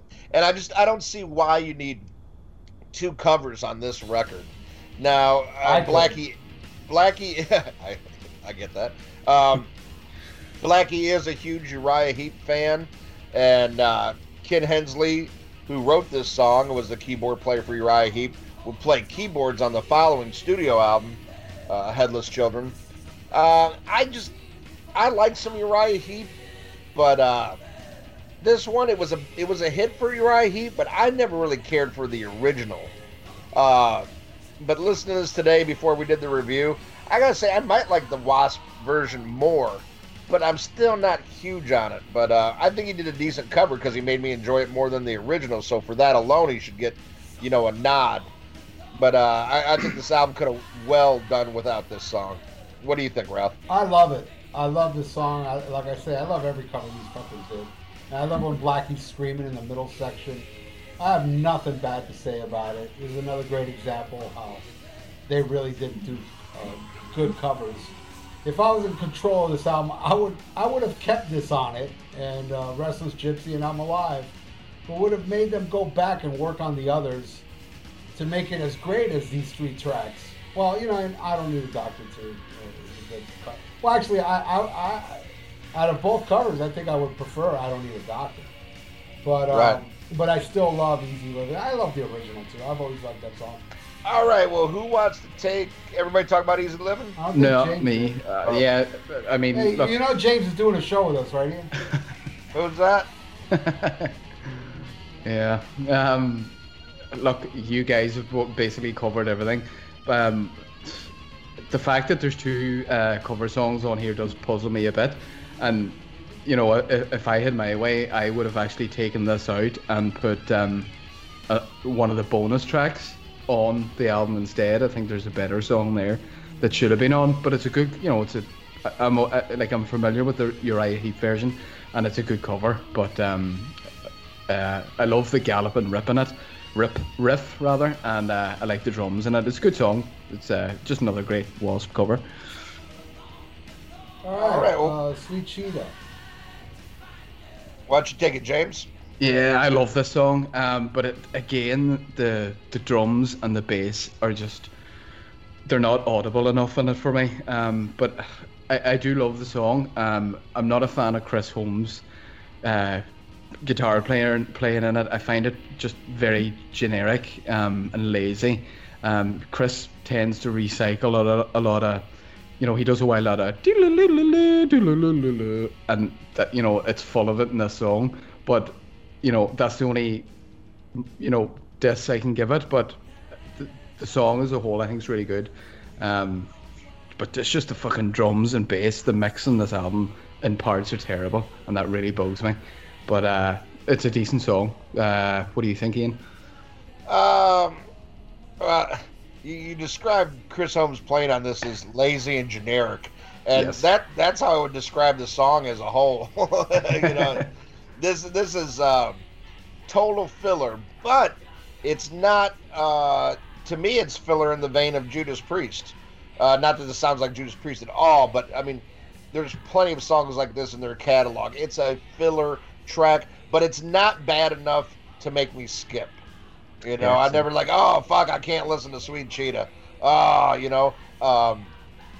It's passable. Again, here, it's so easy to see. 9 weeks perfectly explains why Sweet Cheetah's on this album. But it's not horrible, but it is totally forgettable. You would never, if you're trying to get somebody into Wasp, oh, you gotta hear Sweet Cheetah. Yeah. Or, hey, I'm gonna put on Electric Circus. Oh, fuck it, go straight to Sweet Cheetah. Yeah. It's just, it's there, but it's tolerable. I'll give it that. What do you think, Ralph? It's like Restless Gypsy's retarded stepchild. I don't think it's a bad song, but we already have a song like this on the album. I feel the song should have replaced the weak track off Last Command. Here it's just a repeat from Restless Gypsy and not really doing it for me as far as an album track for this album. Overall, it's not bad, but it is a downgrade. I just don't feel like, like what Ian said, it's not something I would point at, hey, you gotta check out Sweet Cheetah. It's something that if it didn't exist, I wouldn't have cared. But at the same time, it's not terrible, it's whatever, but it's kind of like just a repeat. It reminds me a lot of Restless Gypsy, but a lazy version of it. You know what I mean? Mm-hmm. That's how I feel about this. All right, I'll go into the next one. Mantronic. Hey. This song is so fucking stupid, I can't help but love it. Now, This is like the chest beating type of song I love. Not like today when you have people on stage going, I'm a badass and I can kick your ass. This is more like, I'm a badass and I will fuck your ass. This fantasy sexual bionic monster is so fucking retarded, I can't help but say, fuck yeah! Because let's face it, perverted people think stupid shit like this, to enhance a sexual fantasy, a sexual experience. Mm-hmm. Then add stupid ass lyrics, Mantronic, I'm on the loose, bionic, my neck in a noose. What the fuck does that mean? That means it's so fucking awesomely stupid. Great fucking track, stupid as fuck, but I fucking salute Mantronic. It's so bad, it's fucking amazingly awesome. I put this as one of the top tracks on the album. Yes, I do agree. It's stupid, but I love it. Love Mantronic. And I remember this one as a kid, and I used to make fun of it. I was like, Mantronic, but secretly, I wasn't even secretly. I would listen to this tune going, man, I love how stupid this shit is. This is awesome. So yeah, I fucking love this song. But I am very well aware it's stupid. Thank you. All right, James, that's why I love Kiss Meets the Phantom, bro. Same reason. Yeah, look, it is. I'll agree with you there, Ralph. It's stupid as fuck. You know, like for a long time, I was like, "What the fuck is this cunt talking about? Is he referring to himself as like being this big sex robot?" Which he is, but it's, the theme of the song's fucking ridiculous. But like, I love the acoustic guitar at the beginning. Oh yeah, and that's then, another thing I love about. I forgot about that. I didn't Yeah. put that in my notes. I love the fact that it starts like a ballad. Yeah, And then it goes into, you're like, what the then fuck? it goes into this pure stupidity, and then in the middle it goes back into like a little mellow thing. It's like, God, just when you thought they couldn't get dumber, they throw like a little ballady shit through it, you know? Yeah, yeah. Like, it's oh looking- look, the bionic mon-sexual being has feelings. Ooh, it's like ooh, then it's ready to fuck you in the ass, fucking Steve Austin style. the big iron cock. It's like, I'm gonna grab that pussy and tear it apart, and then don't worry, we'll rebuild it. We got the technology. That's right. Yeah, but no, look, I like then when Chris Holmes, when the electric guitar comes in then before the first verse. It's a great song, but it just makes no sense. It's a bit dumb. I like the only thing about Chris Holmes is sometimes I wish he would change up the tone a bit. It's the same, you know, through more or less the first three albums. But Mantronic is the song, as you said, it's dumb, but I fucking love it. Mantronic, god damn it, Steven. Oh my God. So awesome, bro. My notes for this: so bad it makes me giggle. Yeah. I mean, I don't even know what he's talking about. It's like Mantronic. Steve Austin is bionic. Yeah. Snoop Dogg smokes the chronic. You know, like what the fuck is this shit? But it's so dumb. It's metal. My neck in And a noose. Yeah. and it perfectly reminds me of like a Judas Priest song, because some of those great Judas Priest songs, if you just read those lyrics, you'd be like, what the fuck?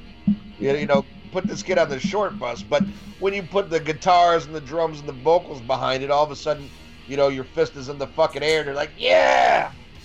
Hey, you think my neck in a noose has to do with audio? What do they call that when they hang themselves and jack off? Like the way David Carradine died.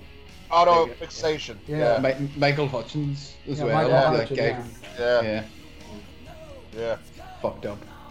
And I heard that's also how Abraham Lincoln died. I heard it wasn't in the movie It theater. wasn't John Booth. Oh. No. I heard he was jacking off, and he was jacking. They didn't have 900 sex numbers there. He had to get it by like Pony Express. So He it jacked took off a long time. He jacked off the smoke signals. Yeah. He fucking died before he heard the ending and came. He went before he came. Yeah, you learn something every day on the Rock and Metal Combat Podcast. We give you American history. Yes. Drunk American history. Oh, God, Mantronic. Yes, so horrible. It's great. And that's what separates it from the next song that's just plain horrible. Oh, my God. King of Sodom and Gomorrah. Holy This is truly Motley Crue level bad. This shit should have been on Girls, Girls, Girls. It's that fucking horrible. Man, like really, you're really running out of shit here. And that's, I think, another problem with this album. It's definitely front loaded. You know, man, they put a lot of good shit on the first side, and second side starts out good and then just goes, you know. And maybe they should have spaced it out a little bit more, because you can definitely see the dip inside two of this. This one I definitely think should have been left off the album and replaced with a song that ended up as a B-side. This one really does nothing. By far, I think the worst song on the album. What do you think, James? Yeah, look, I agree. It's my least favorite. It should have been left off. There's nothing positive I can say about the song, really. And I didn't even know who the fuck the king of Sodom and Gomorrah was, but I checked it up, and supposedly Sodom and Gomorrah is cities mentioned in the book of Genesis, and it's in like whatever they call the Hebrew Bible and these other holy books. But it just makes it's just The Torah. pointless. Huh? The Torah, I believe. Yeah, and the Quran too, I think. But That's for Muslims. yeah, I think they have it too. But look, I can't say anything positive about it. I haven't listened to it fully, and not even doing this review. I think I lasted about a minute or two into it before I skipped it. And I don't like That's what Chris. your wife said. Yeah. There's Chris Holmes as well. I'm not a fan of his guitar in it. I think it's lazy. It's not even filler. It was just put on there for the sake of it. Not a fan of it at all. So, Ralph. Yeah, this song is stupid as fuck. It's like Mantronic, but it doesn't tickle my inner retard. Yeah, It's no, a weak- Mantronic has the good parts. You know, it's like Mantronic with a history lesson. You know, it's a weak track that is just there taking up space. You know, it would have been better on a Poison album. Yeah. Now, if they call it the story of sodomy and Mantronic, I would have done Yeah, that. no, that there should be a sequel. Fuck, I'm writing that fucker. I should cover Mantronic. I'm gonna talk to Alex. See if he can. Hey, Alex, let's do Yeah. Mantronic Wiki. as a B-side. Actually, you know, I would never put this on an official album. Actually, I don't believe in putting cover songs on my album because I'm not a big fan of getting sued. So yeah, I really come on, man. I mean, you guys covered it pretty well. This shit ain't even worth to be a B-side. You know, it's just terrible. It's terrible, and it's probably this song alone was the one that made me stop going back to this album because it's just so bad. And yeah, I heard it last night, and I was like, oh my god, this is so terrible. And it also, if you listen closely, it borrows the bridge of Restless Gypsy. Listen to it. Listen to Restless Gypsy. Listen to this. It has the same fucking bridge. The same fucking bridge. It's like, you know, I really like what I did to Restless Gypsy. Let's throw it into this turn so I can give it something good. You know, but it Well, didn't. that's one thing they're guilty of doing bigger than shit. I mean, what was that Oh one my we did? god. No, When later we- albums, there's one that sounds identical to Wild Child. There's another one that sounds Yeah. identical, I Want to Be Somebody. And there's another one that sounds identical to Love Machine. But I Yeah. don't know those songs, but I've heard them, but I don't remember It's like the nowadays, if he wants to be original, he just rips off the Who. You know, Yeah. I mean, it's really the well's dry. Holy fuck, does this song stop? All right, stop. I'll go to technically the last track. We'll go into the B-side. The Rock Rolls. Forgettable and played out song about how cool rock is. Yes, we know. I've heard it a million times before. Done better.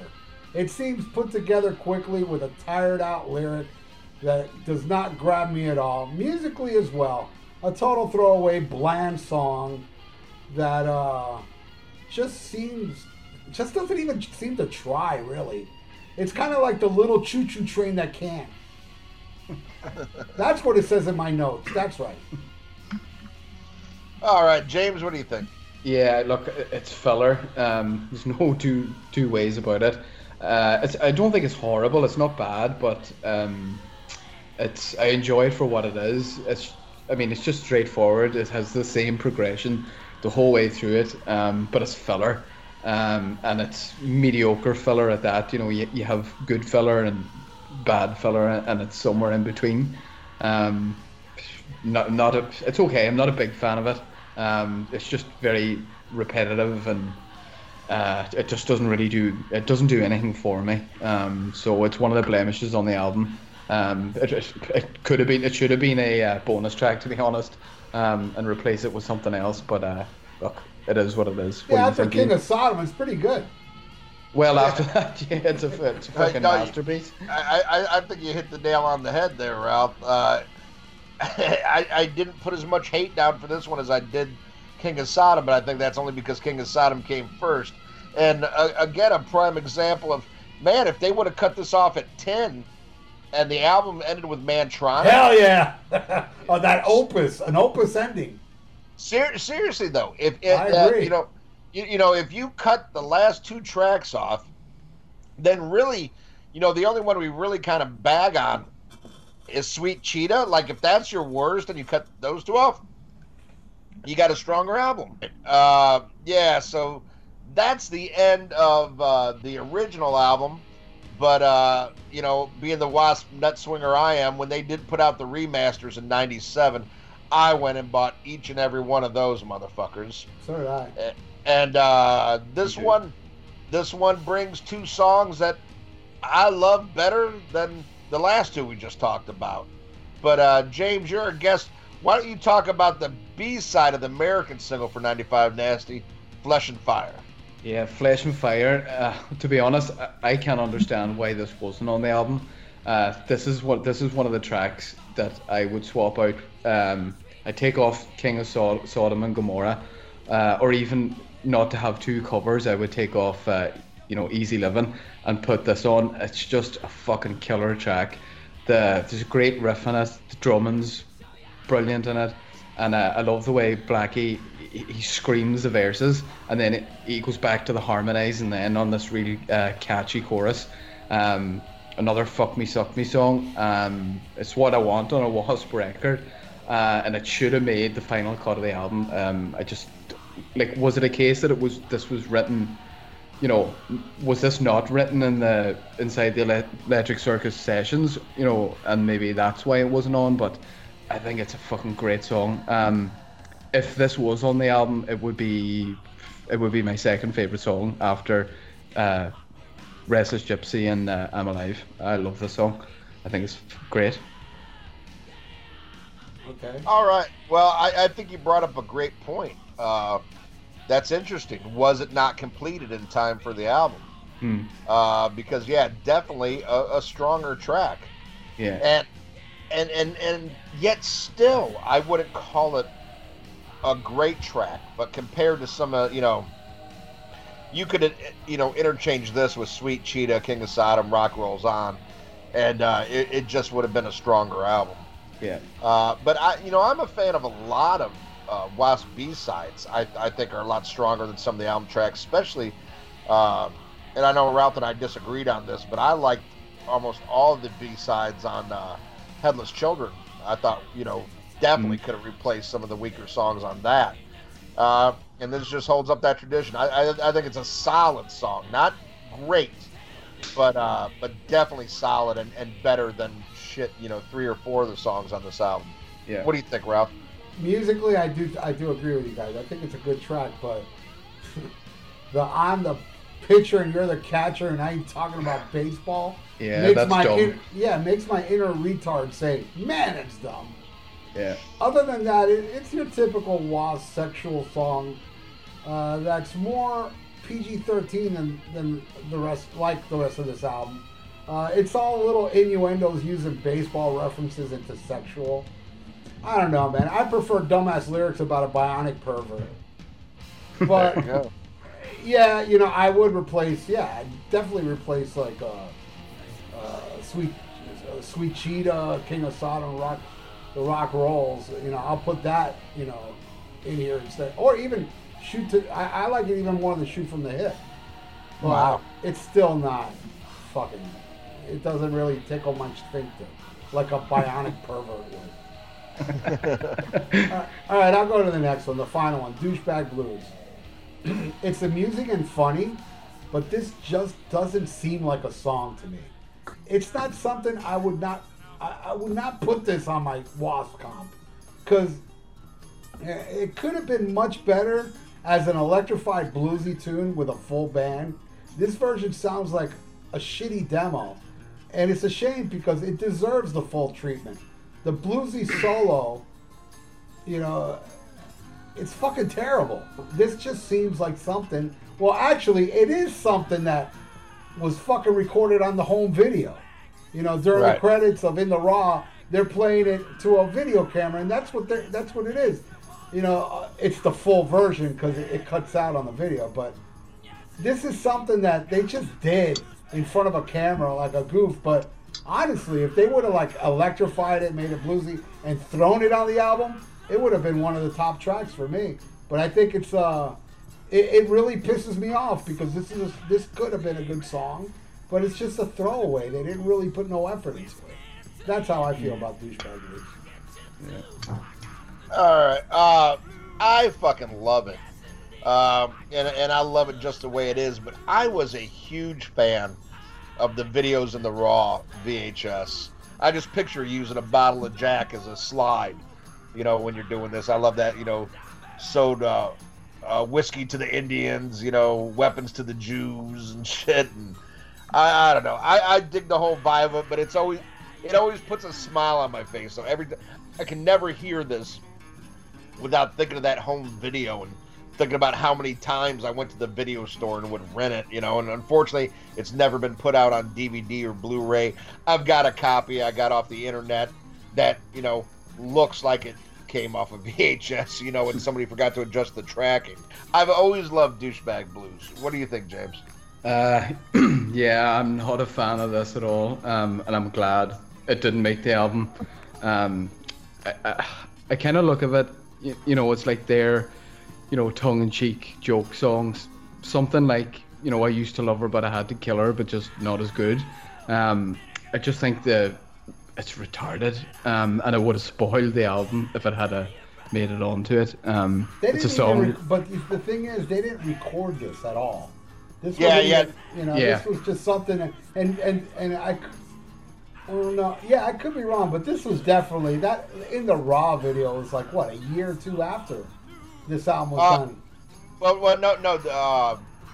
The video came out the next year because they released the album live in the Raw, and then at the same time they put out the videos in the Raw. Both came out in '87, the year after. So it's like this wasn't even thought of. It wasn't a B-side on a single or anything. It was never released on, you know, you couldn't listen to it without the video until this remastered came out. Yeah, and they just put it on there because it's from this era. They did it, you know, backstage after one of their shows on this tour. Which it should have been a B-side on the live album if you really think about it. Because it was really from that era. Yeah, you're right. Yeah. Which I love that fucking album. That album has a lot of cool B-sides. Oh, yeah, and then you're right about the bonus tracks because they got that awesome acoustic version of Sleeping in the Fire. And isn't Widowmaker on there live? Widowmaker, Sex Drive, and Shoot from the Hip, a live version. Sex Drive, too, man. That's awesome. I love that song. All right. Awesome. Okay, we're done. All right. Well, this album was released October, I don't have the actual date, but October of 1986.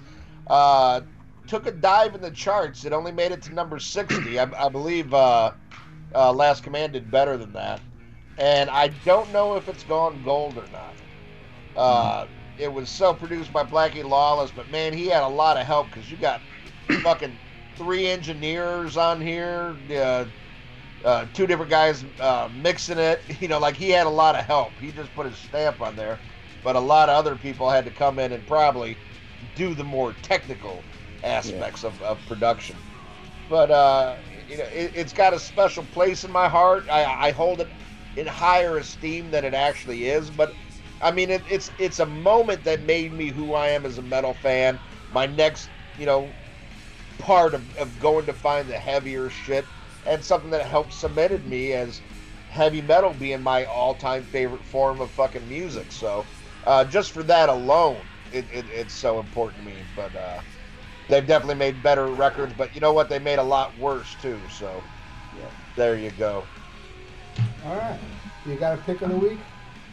All right. Well, James, you are our guest, so go first with your pick of the week. Well, my pick of the week is actually an album that just dropped on Thursday. Now, I'm not too sure how familiar you guys are with this band, but the band is Thunder. And they've released a killer new album called Rip It Up. I pre-ordered a signed vinyl by the whole band. Now it hasn't come yet, but I got the digital download on day of release. And it's just classic hard rock. Great guitar work, great vocals, just an outstanding album. And Thunder, for those that aren't aware of it, are a band from England that came at the tail end of the 80s. Signed to Geffen Records in the States, you know, who at the time had Aerosmith, Guns N' Roses, and Nirvana. But just when Thunder were dropping their first album in the US is when Nirvana blew up, and it just, you know, if they had to been 2 or 3 years earlier, they would have been they would have been a big band, and it's such a shame that it just didn't work out for them. But if you go back in their back catalogue, it's just some killer music. Like Stephen Kirsch is a big fan of them, and a few other guys on your the Rock and Metal Combat podcast group are fans as well. They're coming near me now next month, and I'm going to see them. And but that's my pick of the week. The new album by Thunder, Rip It Up. It's amazing. You got a pick of the week? I sure do. All right. All right. This one goes out to you, Ian, because you always play Typo on your fucking show. Oh. You love Typo so much, and I'm like, fuck that band. Seriously. It's a chick goth band. But I love you, Ian, regardless. I'm not doing this to argue with you, bro. Seriously. But I don't like Typo the same reason you don't like Van Hagar. Well, the same reason I don't like Van Hagar. Because I'm a huge fan of Carnivore. And I love what they were before Typo. And it's like such a... and let me tell you something. I know my Typo. Because there's so many girls I've had sex with that wanted to hear Bloody Kisses. And that one album with My Girlfriend's Girlfriend. October Rust. Yeah, that. I've heard that. I've heard those albums so many times. During sex, by the way. And yeah, I guess it's pretty good for sex, Because, I'm concentrating too much on the badge. But, like Phil Anselmo says it in their home video. He's fucking with Peter Steele. He's like, it's the chicks that love it, god damn it. Yeah. Oh, chicks love Typo. And they love it because, Peter Steele showed his schlong on a fucking... I know so many girls that love Typo Negative. Oh, yeah. I'll tell you a funny story. I got to say this story. I saw, one time I went to go see Solstice, which features Alex Marquez and Ryan, our guitar player, is their singer. And they do a cover of Suck My Dick that's off Retaliation, my pick of the week. And Ryan says on stage, he goes, this next song, it was the anniversary of Peter Steele's death. And he goes, this is going out to Peter Steele who died today. Fuck that Typo Negative shit. And fucking Alex is like, yo, bro, don't be saying that. He's like, oh yeah, my bad. I just thought that was hilarious, that little thing. But I am a big fan of the first album in Retaliation before Typo ever came out. I think it's fucking hilarious, the USA for USA and I love God is Dead. That's my favorite. Yeah. This whole album has so many great fucking songs, and the Subhuman demo. I love the demos that come with it, Well, I thought it was so weird. On the first album, they put shit from the second album. On the second album, they put demos from the first album. Yeah, like Carnivore is like my favorite song from them. I'm a meat eater. I love that shit. That shit cracks me up. But I feel like Retaliation was like even better.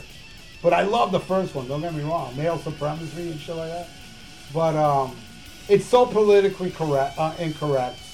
Your Jesus Hitler and just so many great fucking songs on this shit. And the one thing is like that Jack Daniels and pizza, I always skip. It's funny, but it's like, oh, why do I want to hear a guy puke? But we got that on one of our episodes. Yeah, exactly. I'm a big Carnivore fan, but I will say one thing positive about Typo Negative. I have never heard a band cover a Black Sabbath song better than what they did with the song Black Sabbath. Amazing, because they made it their original. It sounds like it's done in a laboratory, and it's just such a great cover, But and I've seen Carnivore 3 times. And, oh wow! And open for Pantera, Ozfest, and headline a club, and they just do nothing for me, man. Oh, you Typo, not Carnivore. I'm sorry, I've never seen Carnivore. Okay. I've never seen Carnivore. I wish. All right. Well, my pick of the week is an album I was very happy when I heard it, man, and I'm talking about the new Creator album. Oh yeah. Oh yeah. Fuck. Yeah, those guys been on a roll too, and let me tell you something. Yeah. I think this one's even better than the last 3, and I love the last 3. Yeah, I really love it, man. I heard a couple tracks off it, and when I got it the other day, put it on, listened to it from start to finish, and I was like, wow, And I like all different eras of Creator, even in the '90s when they did some weird shit. It's weird considering that being Creator. But I gotta admit, I liked a lot of those songs. But this is Creator doing what they were created to do. Putting out good quality thrash. And like I said, I know a lot of people can't take Sepultura without Max, but I love the new Sepultura album. Was it Metal Messiah or some shit like that? I think it's a very strong album that I would recommend to people who, won't give this era a try. Try this one because it's really good thrash.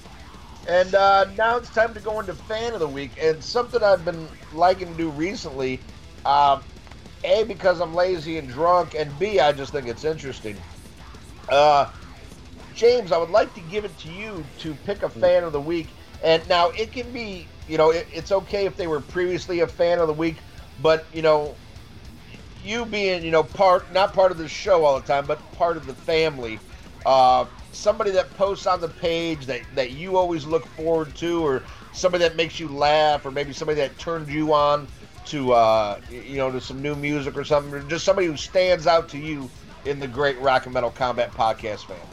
Oh man, you put me on the spot now. Look, there's so many great people. Dude, I'm here. Oh, you can't. You're the owner. You can't be Fan of the Week.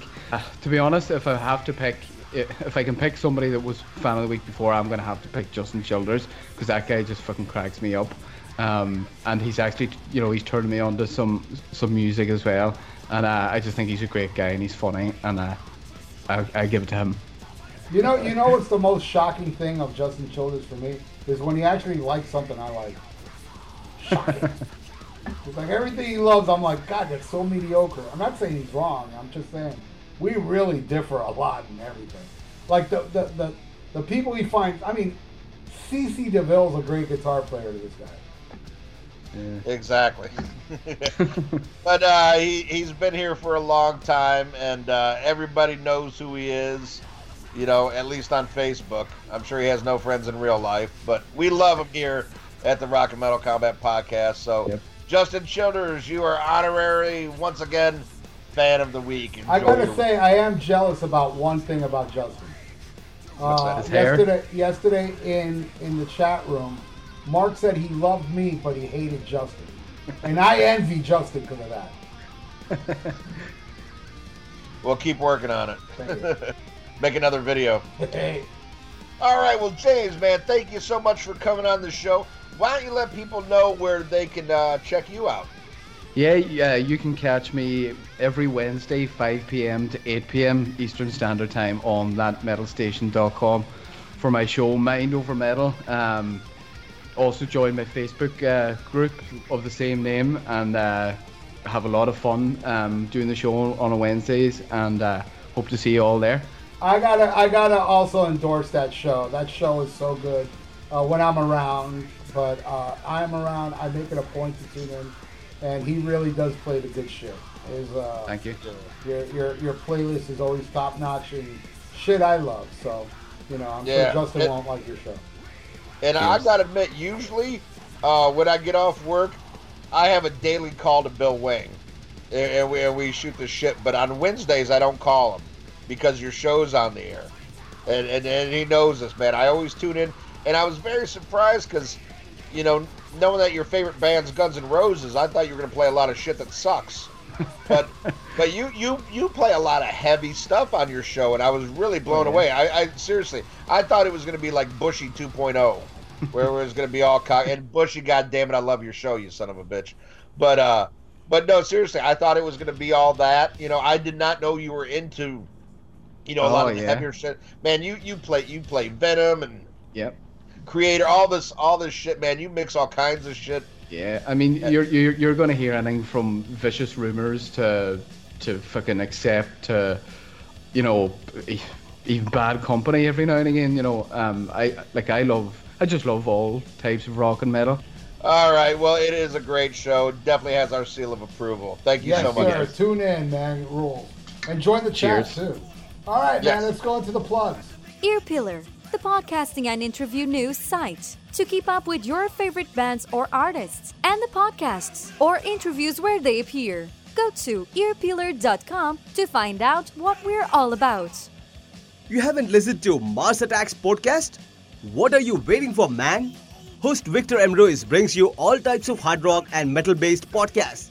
You'll find everything from music-based episodes, interviews, to series such as Ultra Sexy Classic Album Series, where some of your favorite musicians, producers, journalists, and show hosts comments on the albums that push the evolutionary chains of hard rock and metal.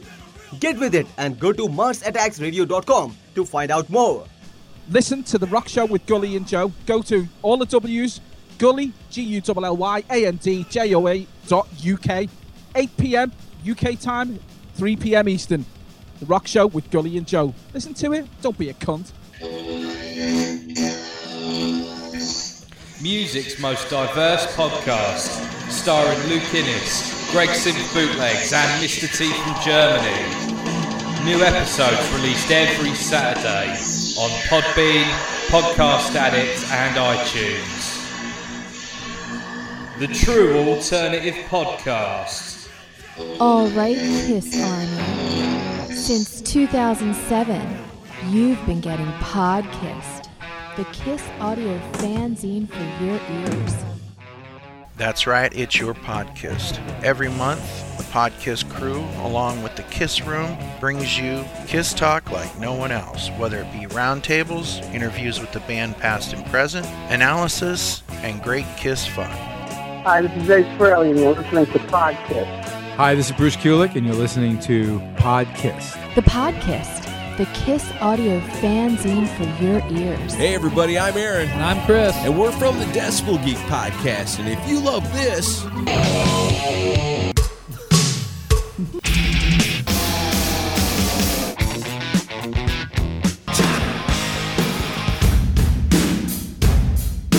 then you'll love us. That's right. Brand new episode every single Monday. You can find us on iTunes and at decibelgeek.com. And the best thing is, it's rock and roll and it's always free. Have you developed paralysis from trying to choose a movie on Netflix? Of course you have. There's too much garbage on Netflix to sift through. So join us on our podcast, We Watched It For You. We watch a bad movie every week and try to determine its watchability. We Watched It For You is for bad movie fans, B-movie fans, underground film fans, and cult movie fanatics alike. Don't miss an episode of We Watched It For You, a guide to the lesser-known movies of Netflix, available on iTunes or wherever you download your podcasts. All right. Well, if you enjoyed this wasp-tastic episode, come back next week. When we have a co-host we can understand, Marlene Matlin joins us. Oh. As we talk about the new Creator album I love so much, Gods of Violence. No. That's next week on Welcome Back Podcast. That's terrible, Ian. I know, I'm terrible. I'm a bad man. Well, it's like Mantronic. It's so bad it's great.